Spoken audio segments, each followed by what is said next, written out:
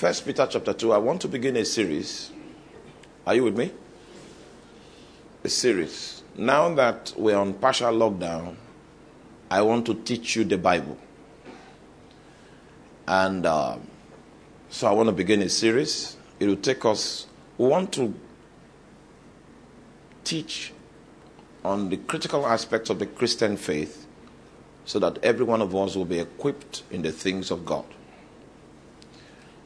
First Peter chapter 2, I begin the reading from verse 5. It says, ye also, as lively stones, are built up a spiritual house and holy priesthood to offer up spiritual sacrifices acceptable to God by Jesus Christ. Now, the function of what a priest should do is in this scripture. The way we were crafted, consistent with God's purpose, was also revealed in this scripture. And what makes a spiritual sacrifice acceptable in the sight of God was also revealed in this scripture. This scripture is a platform that we're going to attend to subsequently. But in order for us to establish this teaching, this doctrine, I'd like to take us further in the reading. Next verse. It says, wherefore also it is contained in the scripture, behold, I lay in Zion a chief cornerstone, elect, precious, and he that believeth on him shall not be confounded. Yes, go on. Unto you therefore which believe, he is precious. But unto them which be disobedient, the stone which the builders disallowed, the same is made the head of the corner, and a stone of stumbling and a rock of offense, even to them which stumble at the word, being disobedient, thereunto also they were appointed. Next verse says, but ye. Those other scriptures spoke about some other people. The first scripture that began to speak about you was that you are lively stones. You are lively stones. This is the second verse of scripture speaking about you. It says, ye are a chosen generation. So I'll have to start from here. Ye are a royal priesthood. You are a chosen generation. You are a royal priesthood. You are an holy nation, a peculiar people, that ye should show forth the praises of him who has called you out of darkness into his marvelous light. This scripture is heavy, but we'll try to unravel it gradually. I will start from its source code.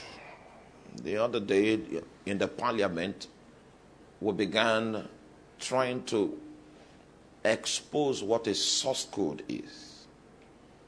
Because the Bible is so prophetic. And when prophets begin to utter the counsel of the Lord, there are several times where the things that are uttered begins to find expression. And many times when prophecies are fulfilled, it's very difficult to understand what God is doing, except there is an interpreter on ground that will connect the fulfillment to his source code. And that was what happened on the day of Pentecost. When Peter came, he connected what was happening to the prophecy of Joel, and that was the source code. And everything that was taking place that day was already captured in prophecy. That's the power of prophecy. Prophecy is powerful. And as people of God, walking with the Holy Spirit, we cannot but take prophecy seriously. Now, so we will begin attempting to understand what God means by saying we are a chosen generation. We are a royal priesthood. We are a holy nation.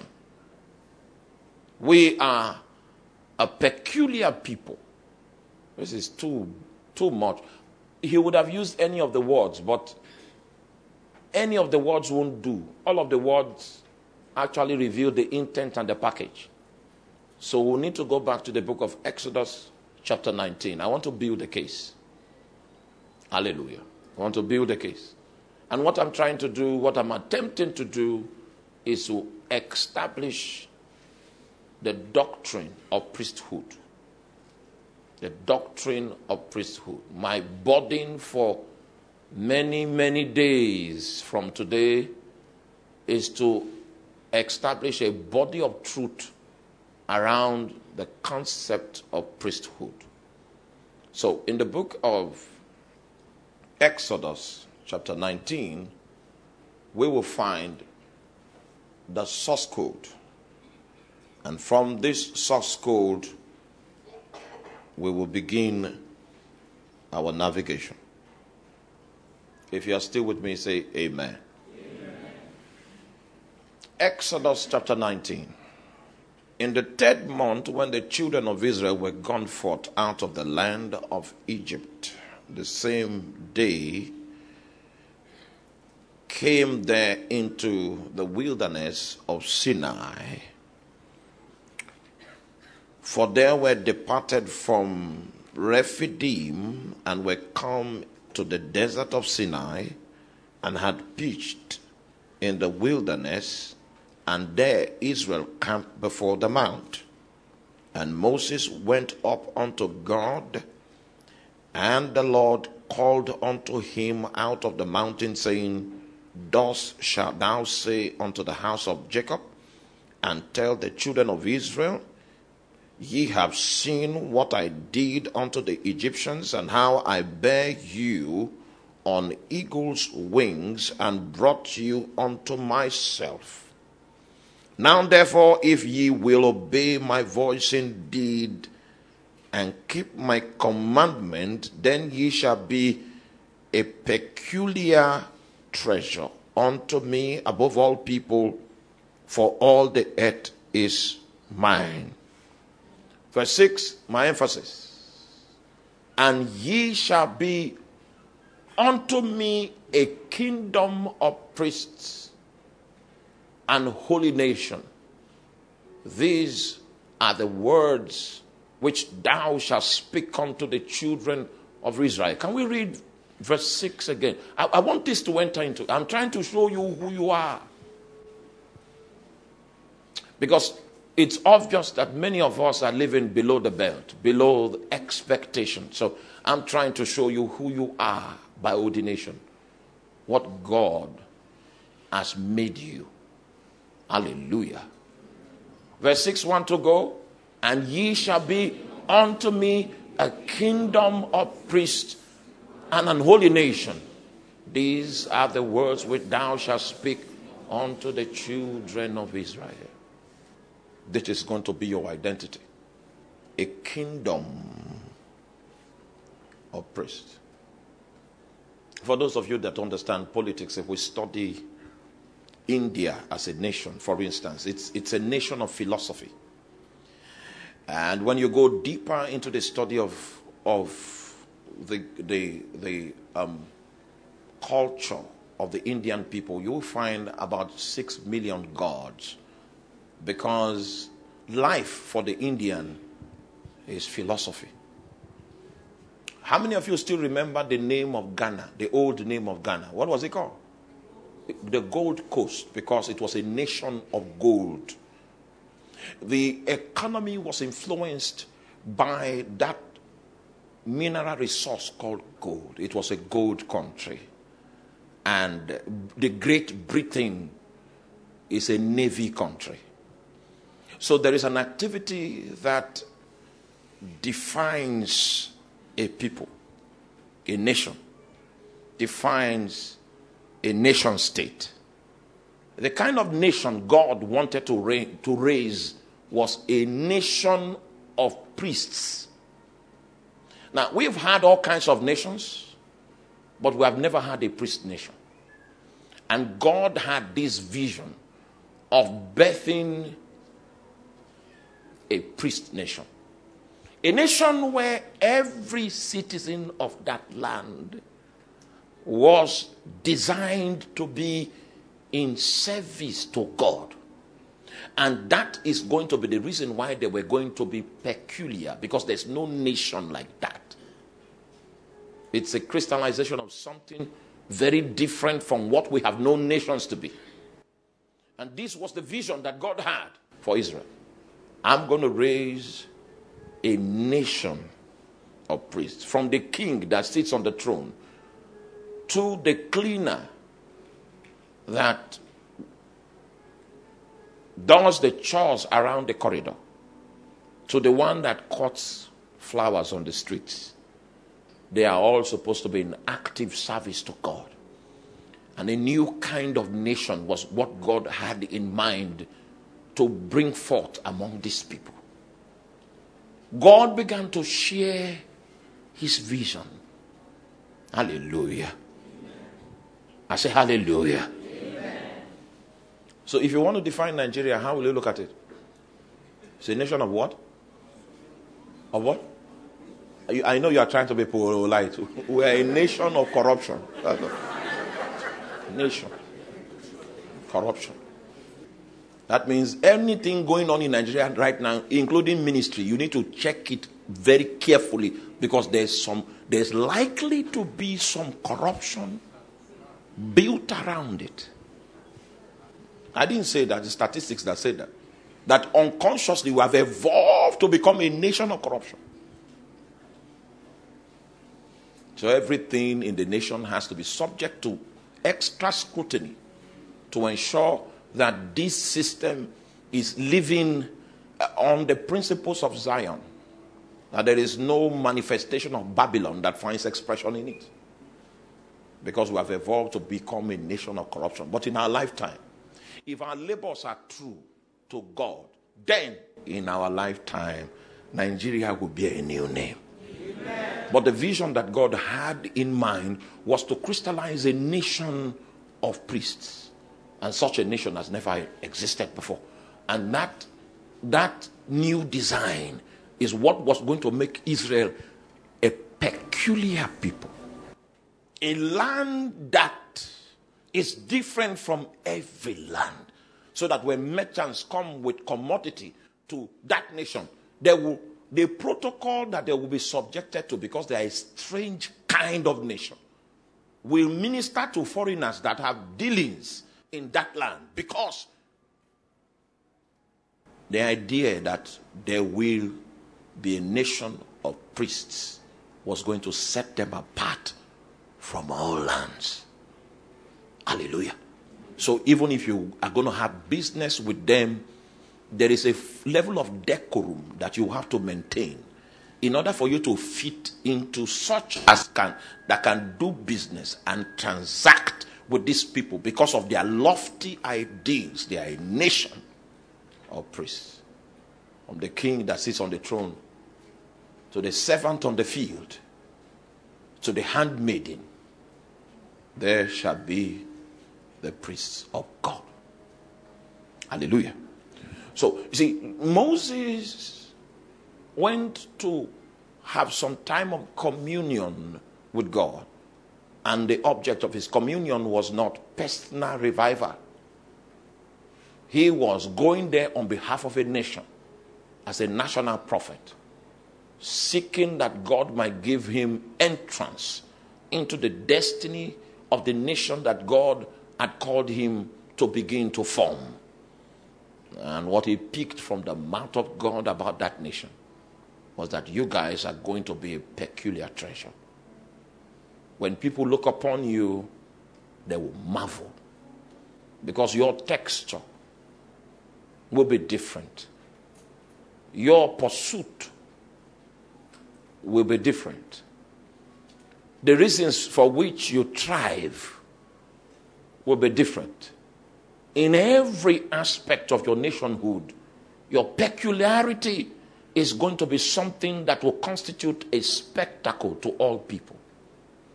This is the vision that I have for Israel.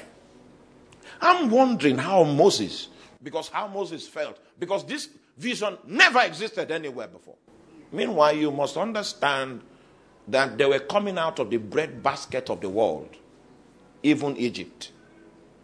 Are you here? Egypt fed the whole world because of the wisdom that was upon Jacob, upon Joseph. They were coming from the breadbasket of the world. Egypt was considered to be the light. And in those days, if you had not yet visited Egypt, Egypt was like what we'll call United States of America now. If you have not visited Egypt, it means you didn't live well in that time. It was a heart of technology. In fact, in my studies, I found out that there was the technology of embalmment to embalm a dead body so that you can retain the person's face. After 1,000 years, 2,000 years, you will still be able to, you can still see how the person looked like. There were many things that were caught up in that civilization. And God was saying, I know you've seen Egypt before. You labored there. You built that nation. It was a nation that was dedicated to the sun God. But right now, I have a new idea. It's not a nation of the military. Not a nation that has capacity and intelligence, as it may be. But I want to raise a spiritual nation where every indigene of that land will be what? A priest. And this designation that I confer upon you is going to make you a peculiar people. Hallelujah. I say hallelujah. Amen. So this was the vision that the Lord had. And one thing about God, many of you must have read the scripture that says that the gifts and the callings of God are without repentance. And many people have interpreted that to mean that if God has called you to be an evangelist, and he puts a calling on your life and puts a gift on your life, and you decide to serve lost, because the gifts and the callings of God is handicapped, because his gifts and callings are without repentance, that individual that has decided to serve lost becomes a headache to God, because God can no longer do what he wants to do, and he's bound by his oath that he will not withdraw the calling, he will not withdraw the gift. You are wrong. That's not what it means. What it means is, what's your family name? You are Peter who? Ichamu. Chamu. Jamu. All right. So he's Peter Jamu. If God says, I'm going to raise a revivalist from the Jamu family, and maybe the mantle came upon your dad. Are you with me? And then your dad wasn't serious about it. You know what? God's intention to raise a revivalist from the Jamu family will never change. But the men that can feature in the fulfillment of that plan can change. There's never been any time in a plan that Immortal has put in place that any single man was indispensable. Never. So God wants a nation of priests. Are you here? God will get a nation of priests. Whether it is Israel or not, he will get it. It is part of his policy. And Immortals do not need to recall their policies like Toyota cars. You know, you manufacture a Toyota car, then you find out that it has a software error. Then they will recall all the vehicles and say, oh, we made a mistake. And then they work on it again for free and then release it into circulation. God has no need to recall any policy because it was right the first time. Are you with me?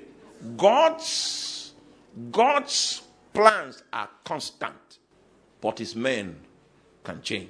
And just in case the anointing is on your life, don't ever think that you are indispensable. In your lifetime, God will raise people that are better, stronger, sharper, and you will be alive to see it. That's how dispensable men are. But if you stay true to the covenant, you will realize that God is a faithful God. And so God began to share his vision with Moses, and Moses came and communicated with the children of Israel. But few years down the road, Israel thought, are you here? Israel's interpretation of the nature of God concerning callings and giftings was the wrong perspective that I just corrected now. And something happened in the wilderness. And that is what I want to discuss this night. Because if we are going to fulfill our lot as priests in the kingdom of God, we must not repeat the error of Sinai. Turn your Bible with me to the book of Exodus chapter 32. Exodus chapter 32. Exodus chapter 32. It's a long reading, just be patient with me. From verse 15. And Moses turned and went down from the mount, and the 2 tablets of testimony were in his hand. Let me explain a little before I continue with my reading. You must understand the enormous task that was upon Moses. These guys were coming out of civilization, and they were wandering into the wilderness, seeking the land that God had promised their ancestors. Are you with me? All right. They had no ministry of defense. They had no social security number. They had no health care program. They had nothing. And God raised a prophet among them. It was through the instrumentality of this prophet that God was going to provide everything that the nation needed. And at this particular time, what God was crystallizing through this prophet was the law. The law under which, or the constitution, the ground norm, that will become the foundation of that civilization. And Moses went to the mountains, and God called him. And for the first time, God decided to write. He wrote with his fingers on the tablets of stone. That which Moses went to bring was the constitution of the nation. So for every facet of their livelihood as a nation, Moses would have to go up the mountain and generate the wisdom that will establish the system. You are not with me? Oh my God. Okay, I'll try again for 15 minutes. If I notice you are not with me, I will stop. This topic, I will not teach it whether you understand it or not. If you don't understand it, I'll keep it. 2 years from now, we start again. Because this is your identity. I'm trying to show you who you are. This prophet will have to go to the mountain and then receive the laws of God from the mountaintop, and then come and establish structures in place to administer that justice. Are you with me? Now, his task was enormous. What we call politicians today, the leadership is a prophetic role.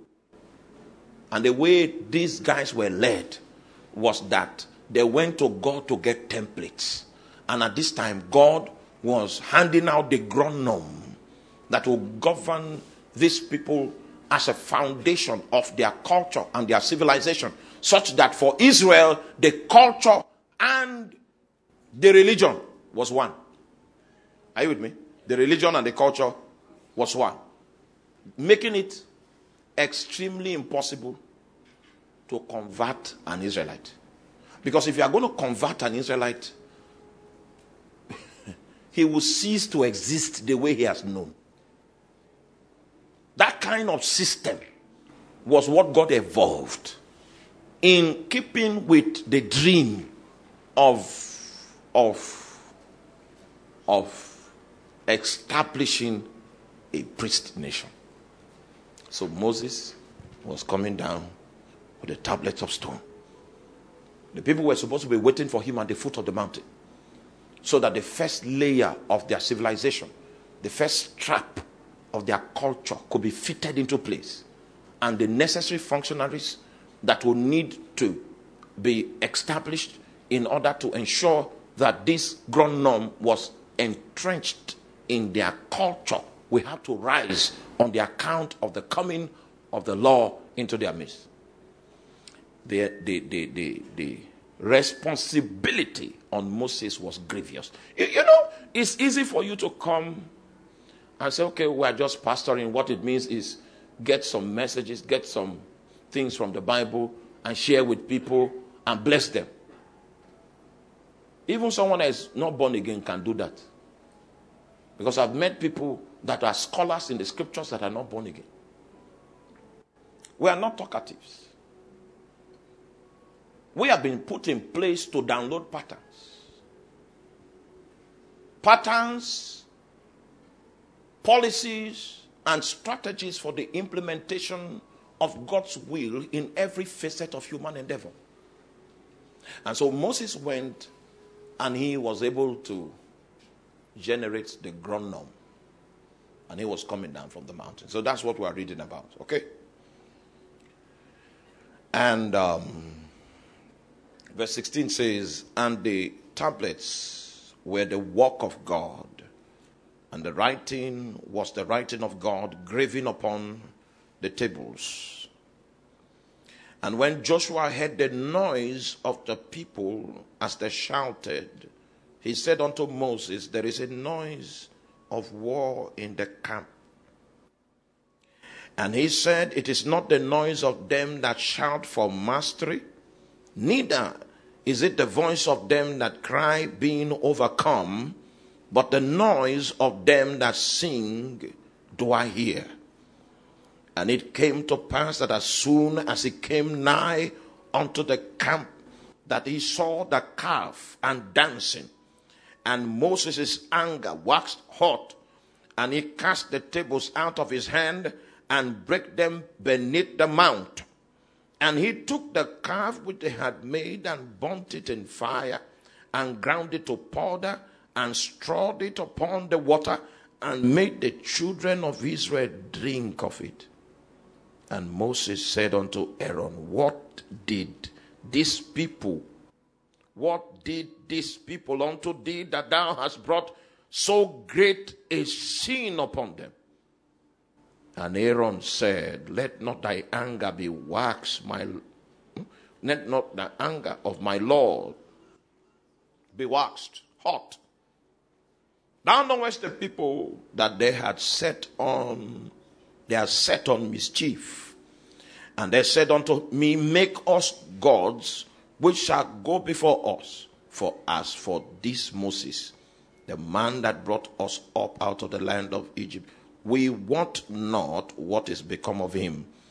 And I said unto them, whosoever had any gold, let them break it up. So they gave it me. Then I cast it into the fire, and there came out this calf. Can you hear? Do you see what Aaron said? He just took the tin from them. He just cast it, and then what came out was a golden calf. This was the offense. And when Moses saw the people were naked, and Aaron had made them naked unto their shame among their enemies. Verse 26, I want to take time to work on it.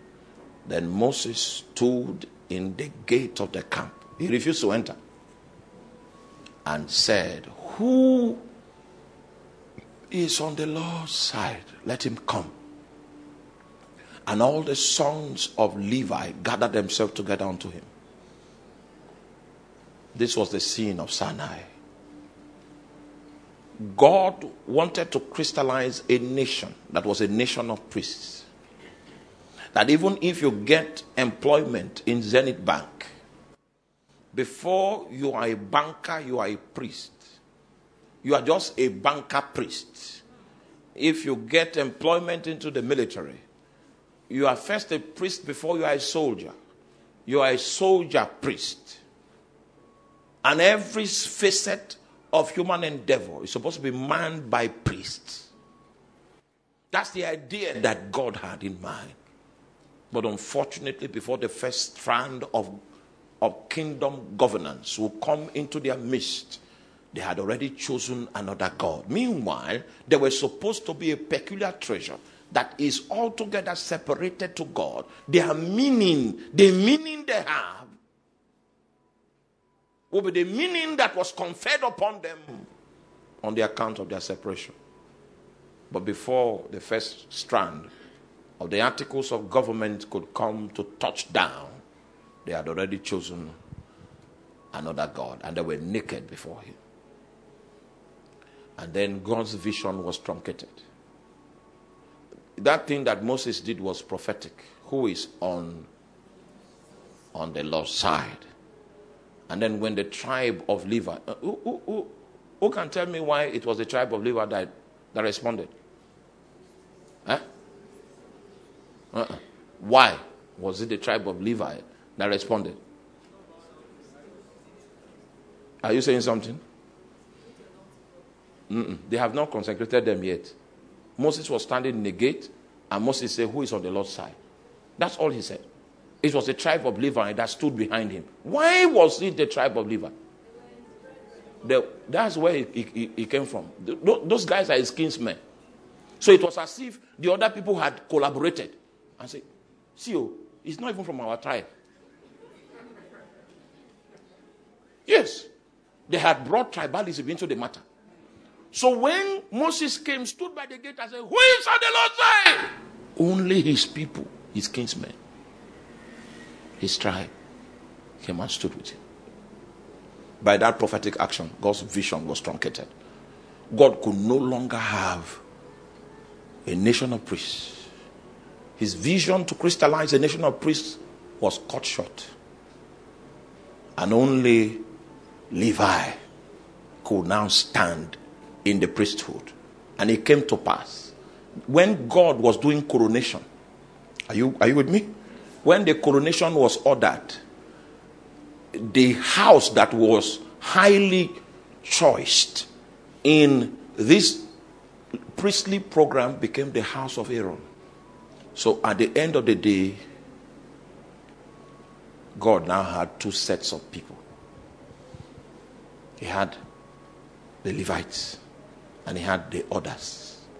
And in the Levites, his national plan was able to find expression. Hallelujah. And among the Levites, there was this house of Aaron that will always produce the people that will lead the band of priests. This was a makeshift arrangement because of the stiff-necked nature of the people of Israel. Now, if you have ever visited a native doctor, because I know some of you here have visited a native doctor. When you went to visit that native doctor, you did not go there to learn about the spirit he was using. You just wanted solution. If you are going to know the ways of a spirit, you will need to accept to become a priest of that spirit. It is only on account of priesthood that the ways of a spirit can't be unveiled.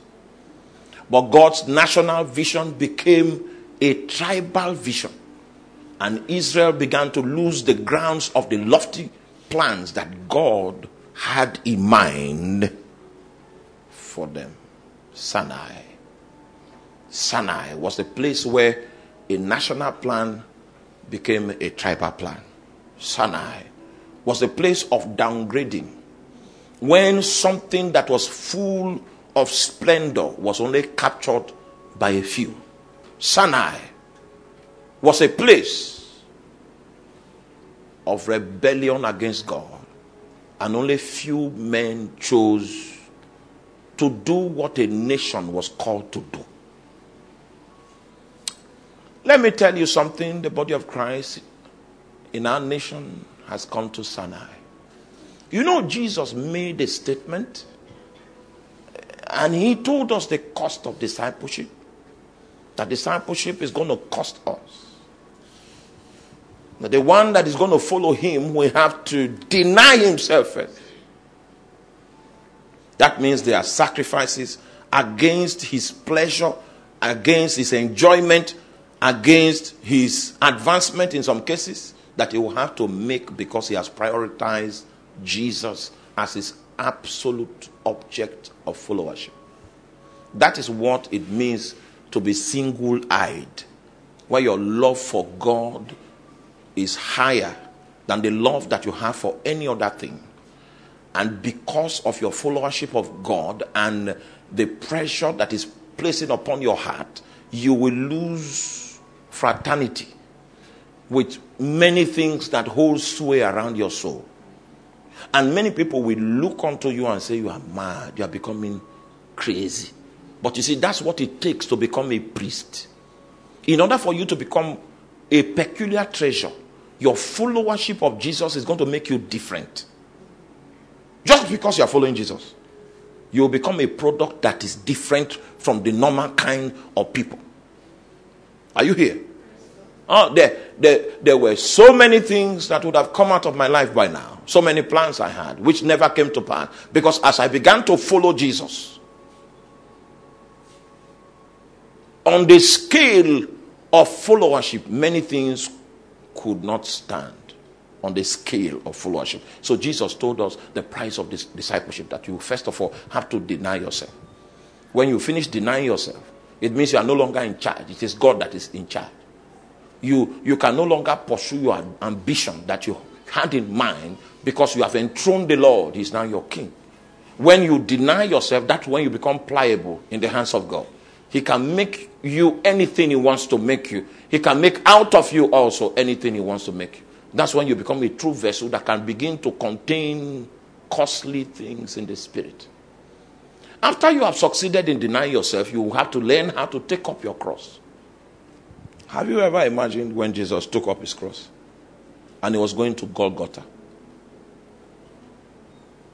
Are you here? Do you realize that with that cross on his shoulder, if there was a beautiful lady standing by him, he couldn't even look? Why? His cross already sentenced him. If you have ever seen a woman that is about to deliver in the labor room, the last time I had the opportunity to, I ran away because, hallelujah, I have a weakness. I can't see people suffer. So it will do something terrible on my soul. So I had to escape. But I heard that in labor, if you buy lace, the kind of lace the woman has been crying for snapping from Alibaba, and downloading for you to see that this is the type rich women wear in their village. If you buy that lace while she's in labor, it's a waste of time.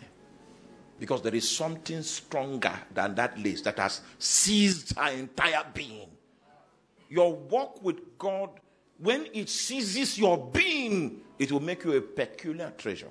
You will be different from normal. There is a passion that you have that is so mighty that affects every other aspect of your life. He was calling them, and you realize it's not every believer that is willing to pay the price of discipleship. So even though God wants all of us to operate in a certain way, at the end of the day, he gets the Levites and the other people.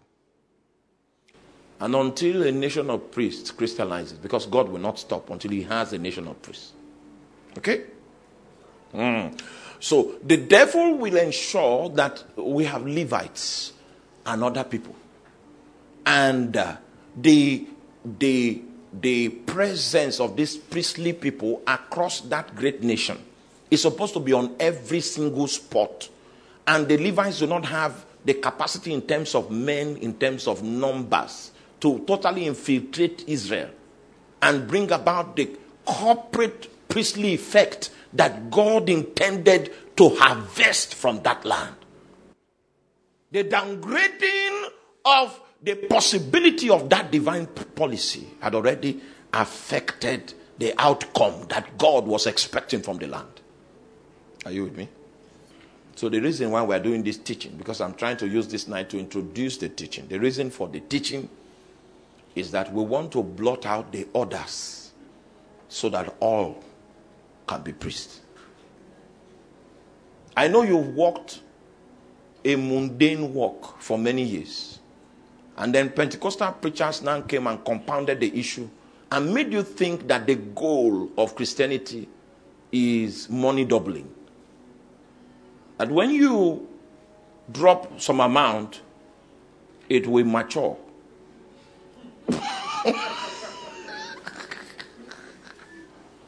I came to tell you that Jesus is not a money doubler. And Jesus is not a God that gives men false hope. It is after I've taught priesthood, I can now teach you prosperity. You understand it. And you will know that most of what you heard about prosperity is a new doctrine called Mammonism. Is an attempt at enthroning a deity over your soul so that your soul can be possessed by the wisdom of this deity. And this deity will shape your life and give you a pursuit after the vanities that our ancestors had already judged. You'll be looking for what is not lost. Hallelujah. And so it's God's plan for the whole nation to be caught up in this policy. And there are several things that priests, there's a culture that is supposed to affect priests. You see, because of this dichotomy of the Levites and others. Are you with me?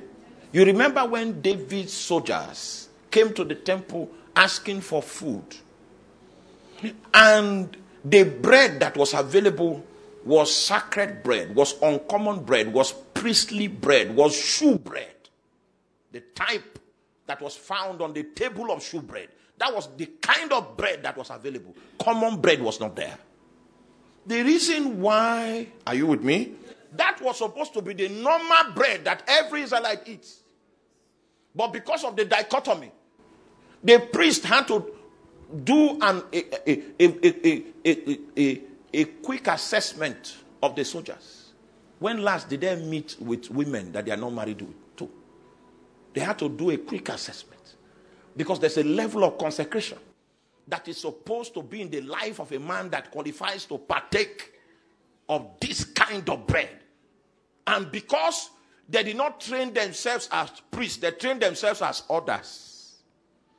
So, they were being confronted with laws that they were never used to, they were never exposed to. Meanwhile, that was supposed to be their lot and portion. There are many things you have learned, which is not the way of the priest. The reason for this conference is to make you unlearn it. You've been mundane, normal, and carnal, pursuing your degree for selfish reasons. God is not factored into the civilization you are trying to build. And those that have succeeded in doing what you want to do, when they became old, they knew they were wrong. The intent for this conference is to hunt all the others and take them back to Sinai so that we can do a national repentance for that yoke that wants to rob us of our destiny to be broken over the nation. Do you know what God said? You know what God said? After they did that thing, Moses went to plead on their behalf. I need to open your eyes. Today, the burden today is the burden of Sinai. Anything that has made you mundane, you are here, you say, okay, I've been working on my PhD, and because of the thesis, that's why I don't have time to pray. Oh my God. You will not eat of shoe bread. And you see, when we are talking about, are you here? Do you still remember Elijah? When Elijah came and sat under the juniper tree, the angel that came to feed him, it was not common bread he brought. That was the bread that Elijah ate 2 doses. And he was able to walk 40 days and 40 nights unto Horeb, the mountain of God. He didn't eat again after the 2 doses. And the Bible did not record that he was sleeping because he walked 40 days. And what? And 40 nights unto Horeb, the mountain of God. There are many things we do not have the qualification to eat because we have not lived as priests. You wandered out of the priestly village. That land that the soldiers came was a village that priests pioneered. So the culture that was in that village was the culture of the priest. In that place, the vision that God had was finding expression in a microbial form. In a microbial form. And then David and his people came. Mundane men came. They said, it's hunger now that is the challenge. We are sorry. The bread that is under our hand is not common. It's not the type you find in the marketplace. This is shoe bread. We put it on the altar as witness, as an indication of the fact that our ancestors, God fed them and they fed God. Men like Abraham that invited God for a meal, angels ate in his sitting room. Our ancestors ate the bread, the corn of heaven. It was by the strength that came to the corn of heaven that our ancestors journeyed through the wilderness. And shewbread was a sign of heaven's food. He said, the bread here is not common. He carries the name of our God, the signet of his glory. And you cannot be a common man and you expect to eat of this delicacy. When they even went and reduced, it was a long catalog of consecrations, but they reduced almost it was an emergency situation. They had to, but there was one item they could not take away. At least, if we ignore everything, these ones must not have known, they must not have touched women. So we can't talk about priestly culture without a unique consecration. The reason why there's no fire, sustainable fire in your life, it has a reason. Fire is the weapon of the priest. That's what it uses to communicate with the spirit realm. By burning the flesh of his sacrifices. And the incense that, the aroma of that incense as it affects the air in the locality. That's a symbol of how prayers are sent to God's chamber. And it comes with a unique incense that draws God's attention. He said, we don't have common bread here. We've maintained the culture of priest in this neighborhood. And if you are going to lay hands on some of the delicacies under our hand, at least you must have kept yourself from fornication. I came with, in my syllabus, the first culture of the priestly community. This one will take us 5 days before I bring the second culture. The first one is consecration. It will take us 5 days. The second one is separation. That one will take us 3 days. Hallelujah. How many days there?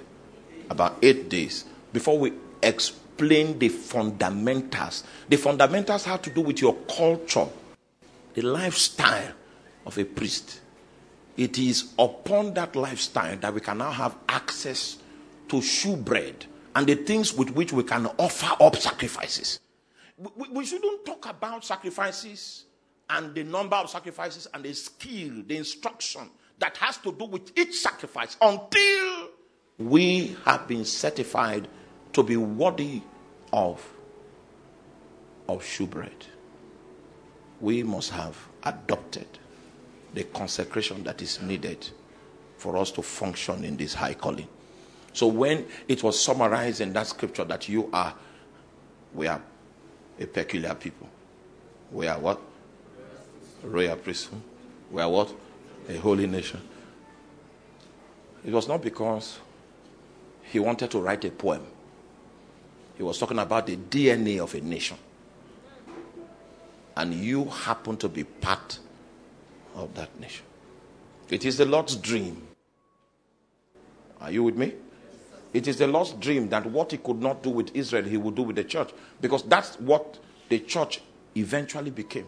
Israel could not manage that level of civilization. So the intention was still there in the heart of God. And then we, the church now, have been brought to a position where we can be the ones to fulfill that intent on the heart of God. But, excuse me, because there's someone here that might just say, oh my God, we are already royal priesthoods. We are peculiar people. Then I will tell you that what was lacking in David and his soldiers was not the ability to confess. There was a laid down prescription of consecration that will qualify them to eat shewbread. So the first thing we need to put in place is the culture of the priests, which is consecration. So in our Bible study, I think we'll begin the Bible study tomorrow morning. So that I don't start now.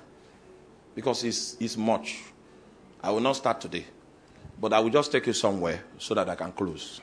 I want to leave you with a burden before we begin to do the job tomorrow.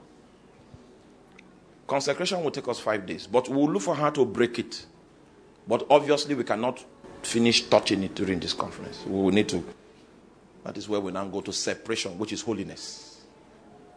A holy nation. A holy nation. You need to become the right man before you can understand how to offer the right sacrifices. If a right man knows how to offer spiritual sacrifices, you can undo the program that the kingdom of darkness has done in your family. That you came and you understand the way of this priesthood and the spirit that supports this order of priesthood. There is so much wisdom in him to galvanize you, to undo everything that was done by satanic wisdom. The problem that is the challenge is that we have Levi and others. Only few have decided to take the burden of the priesthood. That's why it's still difficult for you to discern the voice of God. You've not been doing the things priests do. Because if you do the things priests do, you will not miss God's voice. I am not favored because I can hear God. All of us are favored to hear him. I am hearing him because there are some things I do. And if you do those things, those are the cultures that we need to establish in this civilization that God wants to build so that he can have a nation of priests. Is that clear? All right. Before I close, okay, let me start. We'll start with consecration. That's number one. I will do this for 30 minutes and I will stop. Go to the book of Exodus quickly. No, go to Genesis. Genesis chapter 17. Genesis chapter 17. From verse 11 to 13. And ye shall circumcise the flesh of your foreskin, and it shall be a token of the covenant between me and you. And he that is 8 days old shall be circumcised among you, every man child in your generations. He that is born in the house, or he that is bought with money, or any stranger which is not of thy seed. Now, there are two sets of people that will be circumcised. The first set of persons is what? The ones that are born in the house. Second set of persons are the ones that are bought with money.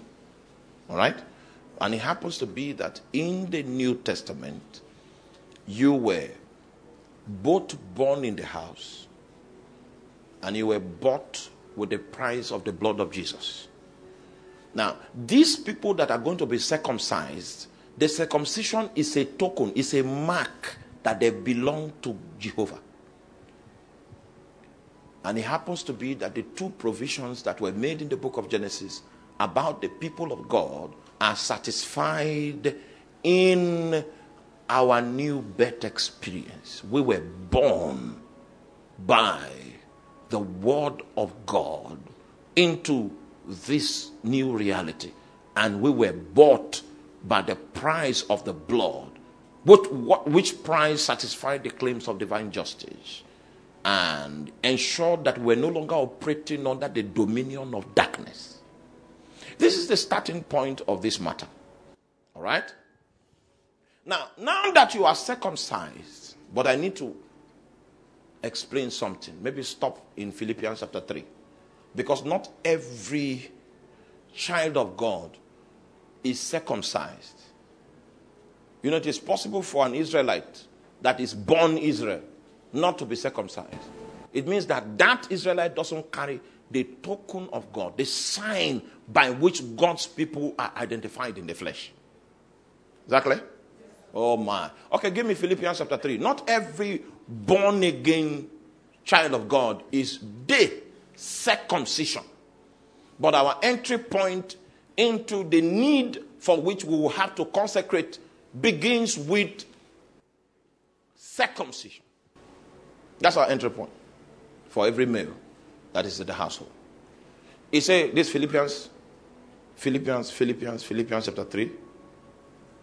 For we are the circumcision. He said we are the circumcision, which worship God in spirit and rejoice in Christ Jesus and have no confidence in the flesh. There's a new kind of circumcision here. And the new kind of circumcision as such as have no confidence in the flesh. All right? If, you see, what happened to you is this.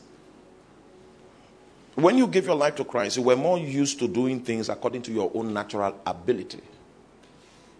So part of the things that God did in dealing with you is to bring you to a point where you lost confidence in your ability. There are three kinds of people. We have cerebral people, we have strong-willed people, and emotional people. For cerebral people, you think you know all until God will make you make mistakes in the area of knowledge. Until you discover that you don't know enough to drive your life according to the direction of destiny. For strong-willed people, you will make a choice and suffer from that choice and discover that you were ordained to only choose what God had chosen. For emotional people, you will love without consulting God. And after you have finished loving, your heart will break. Then you will now realize that you are supposed to love the things that God loves only. It is when you have gone through dealings that you will come to a point where you realize that you cannot have confidence in the flesh. And it is already established through dealings.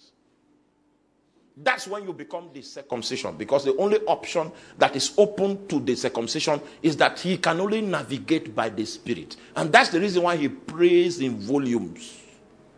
Many of you can do without prayer. The reason is because you have not become the circumcision. You have other means of survival. You have the flesh means of survival. That is still an option for you. That's the civilization you have allowed yourself to operate in. Meanwhile, the sign that you are a seed of Abraham is a token called what? Circumcision. So our call into Christ requires that the fullness that is in Christ we will not be able to access until we have had the spiritual circumcision. We have gone through the processes that has damaged our confidence in our natural resources. Maybe there's someone here and you believe that with your beauty you can get by. That's a mistake you will make. But I pray you don't make it. But what God normally does to such people is that every other person will get married except you. Then when that day breaks, where you now discover that your beauty was not an advantage, then you become usable. The covering cast is up. And you can only have one confidence. And the confidence that is available to you is confidence in God. That is a mark of the circumcision. You can't trust any other thing apart from what? God. You can take off like a tornado. He will wait until he hears the voice of God. The sign of the circumcision is that he has no confidence in the flesh. So you can see that not every believer is the circumcision. But the first mode of identification with the covenant of Abraham for every male that comes into that house, either by birth or bought by money, is that he must be brought to the place of what? Circumcision. In fact, your journey on the path of spiritual progress readily begins when you have come to this point in your walk with God. That's the point we call the point of no return. Anybody that has experienced this cannot turn his back on Jesus. Today we have Christians that are just coming to church as a religion, and they have not had an in-depth encounter with the God they are working with. They have not chosen Jesus. Are you with me? They still have their own ways of life, and they have so much confidence in their connections, and they are running things, and on Sunday they will come and give a testimony. You say, this thing is working, this thing is working, this thing is working. He can live in that pool of deception all his days, and Satan will help him waste his life because he has not accepted circumcision. We are the circumcision, Paul says. We worship God in spirit. Our only option is the spirit option, because we have seen the futility of the ways and the possibilities that are bound with what? With the flesh. Is that clear? All right, so that's the first point. That's the entry point. The mark of circumcision is a proof of ownership. Those days, one of the ways you know that a slave has been bought is that there is a logo. The house that bought the slave has a logo. And that logo is put into fire and used to brand the slave. So if the slave get lost, they say, okay, how did the logo look like? They can bring the slave back to the house of the owner by reason of the mark, the logo placed on the slave. The mark that every true priest is supposed to carry is a mark of having no confidence in the flesh. There are always fleshly alternatives for every spirit adventure that God wants to bring you into. Always. The flesh will always give you suggestions. But whether or not you become the product of God will be determined by the value that the flesh still sustains in your life. For those that are the circumcision, they have come to a point where the flesh has been judged to be valueless. And even though it seems they have seeming advantage by exploring the flesh, the circumcision will not try it because they already know the value of the flesh. It profits nothing. That's the reason why we pray the way we do. Because if you are not going to use fleshly means to arrive at your expectation, and you are going to use godly means, then one of the strongest hub of this new possibility lies with your prayer. A call to priesthood is a call to interface with a spirit being and to gain wisdom from that spirit being as to how he intends your life to be run. Are you with me? All right. That level of dedicated focus on the spirit dimension as the only option can only come when you have received the mark of circumcision. With the mark of the circumcision, you are saying, I will not serve mammon. I will not serve the world. I will not serve flesh. I will not serve my belly. I will not serve idols. I will only serve God. The job of a priest is to be in God's service. And all of us are supposed to be in active service. And one of the ways you know a prophet, because a prophet, the Bible says that God will never do a thing except he reveals it to what? You didn't hear me. He reveals it to who? Do you realize that servants came before prophets? Because it's only a prophet that is in active service that will have access to divine secrets. We have many prophets that are no longer in the Lord's service. Consecration is an acknowledgement of the fact that you were designed to serve God by design. Do you get what Moses told Pharaoh? He said, let my people go. Why? That they may serve me. So if I ask you now, what is God's purpose for your life? What are you running? Which scheme are you running? You know how to do business. You know how to make money. Have you cared to ask, hey, Lord, what do you want me to do for you? That's the way of the priest. The priest knows that the reason why he's living is for service. The reason why he was delivered is for service. The reason why he was healed is for service. There is a service that I must bring to God. And all my life should be about this service. I've worked in public service for 16 years. I'm first a priest in the Lord's service. And every platform I find myself is a platform that affords me the opportunity to reach a certain kind of people that you may never see on the pulpit. Why I'm there is for service. I'm there as a kingdom representative because an evangelist in the market is still an evangelist. It's about service. So if we administer a questionnaire now and say, okay, what's your purpose in life that you have found from the Lord? You will be embarrassed before we reach half of this population.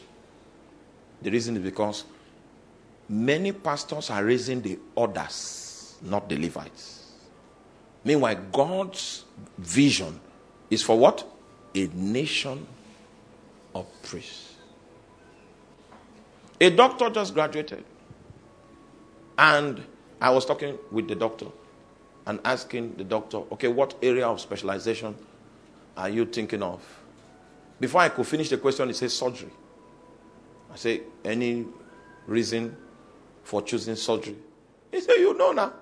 That's where the money is. How will you? Meanwhile, the mark of circumcision was supposed to guarantee that you will not serve mammon. What will be the driver of your life is not pursuit of money. And that's why the church is weak. We raise the others instead of raising the nation as a priestly tribe. And so somebody say, okay, my own is not ministry. We are the ones to support it. He doesn't know that we are all called into the ministry. We are all called to do the work of the ministry.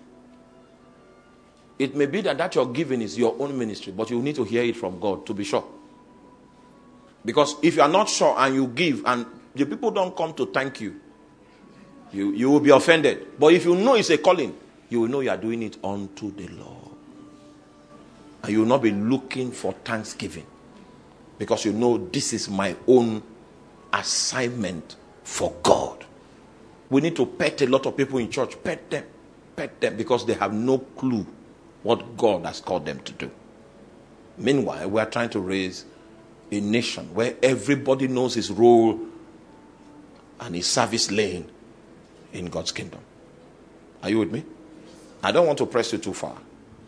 We'll do the damage tomorrow because we need to start with the basis of consecration, the meaning of consecration, the way of consecration, and what the Bible means when it calls you a living sacrifice.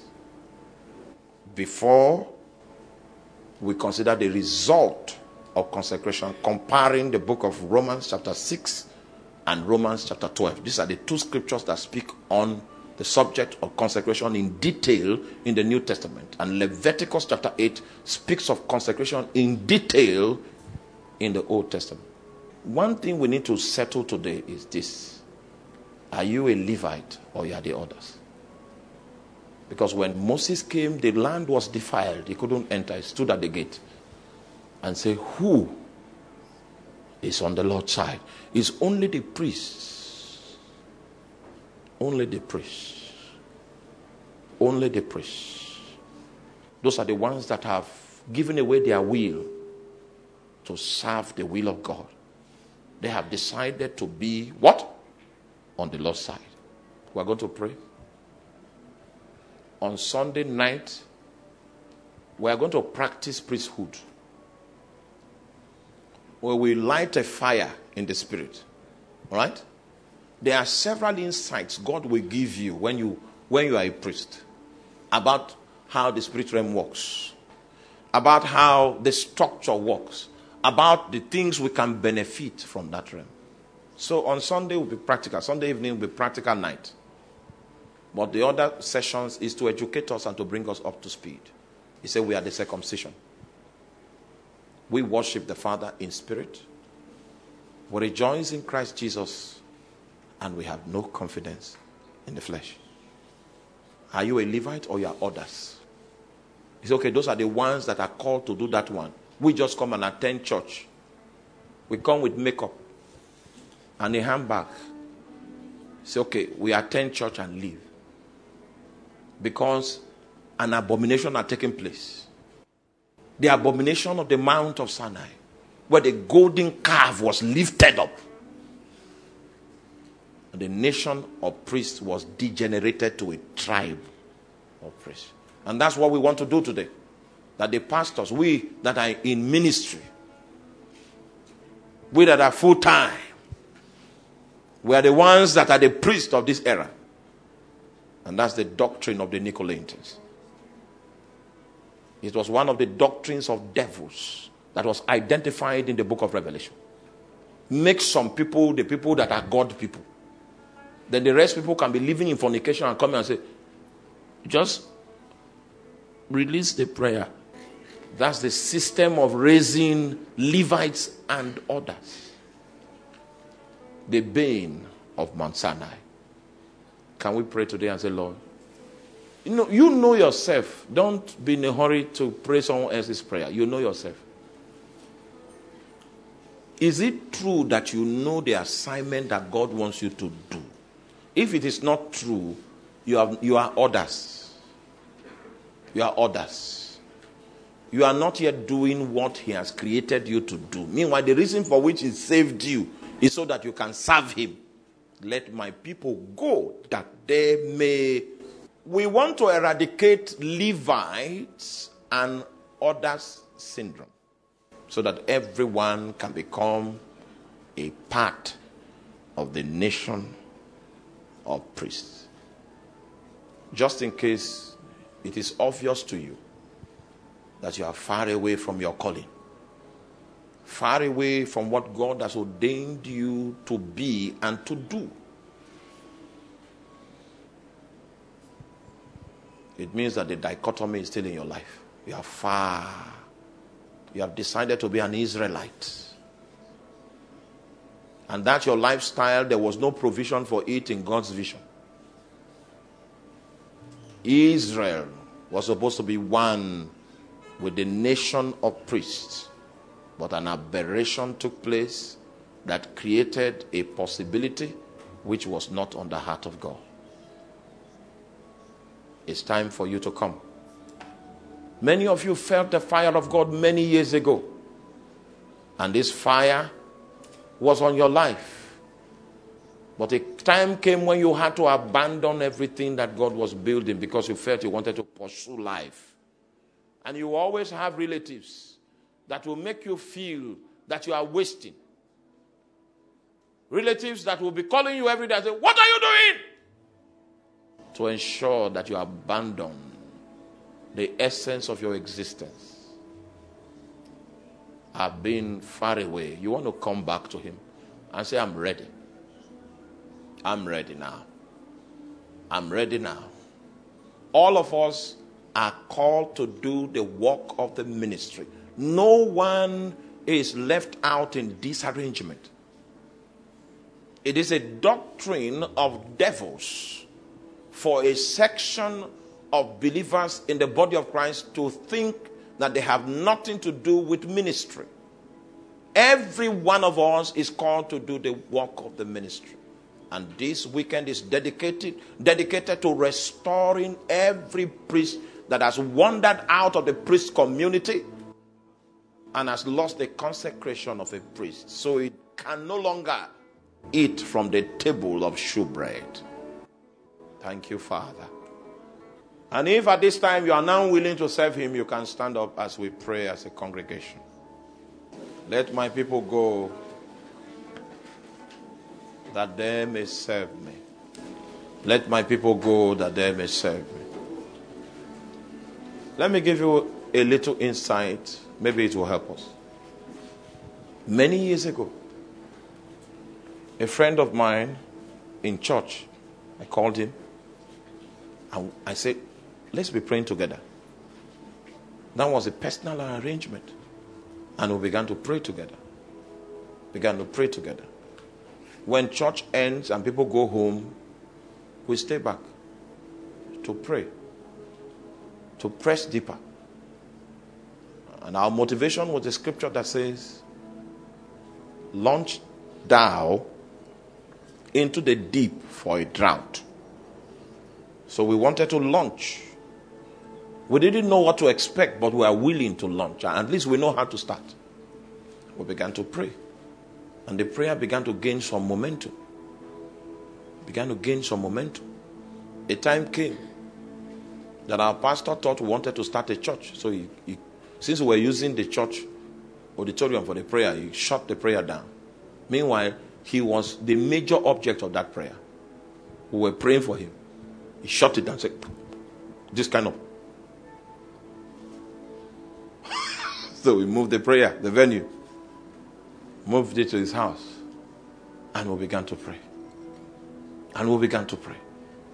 We're asking God to show us clearly what he wants us to do with our lives. It was in that prayer I encountered the first angel that visited me. The word-to-word dictation of what the angel said is still in my diary till this day. And those things have come to pass, for your information. Hallelujah. Those encounters I had is what led me to where I am now. Every priest was designed to seek his part from the mouth of God. Anyone that becomes too lazy and says, okay, what life is about is get a job, marry, be comfortable, build a house, you are going the way of mammon. And the reason for your circumcision is so that you are announcing that you will not serve mammon, you will not serve the world, you will not serve flesh, you will not serve your belly. I was in a meeting one day, a senior minister held the microphone and said, if you have $1 million, you can sow it now. The reason for the seed is not anything serious. I just want to take my wife to a Chinese restaurant. If you have 500,000, 100,000,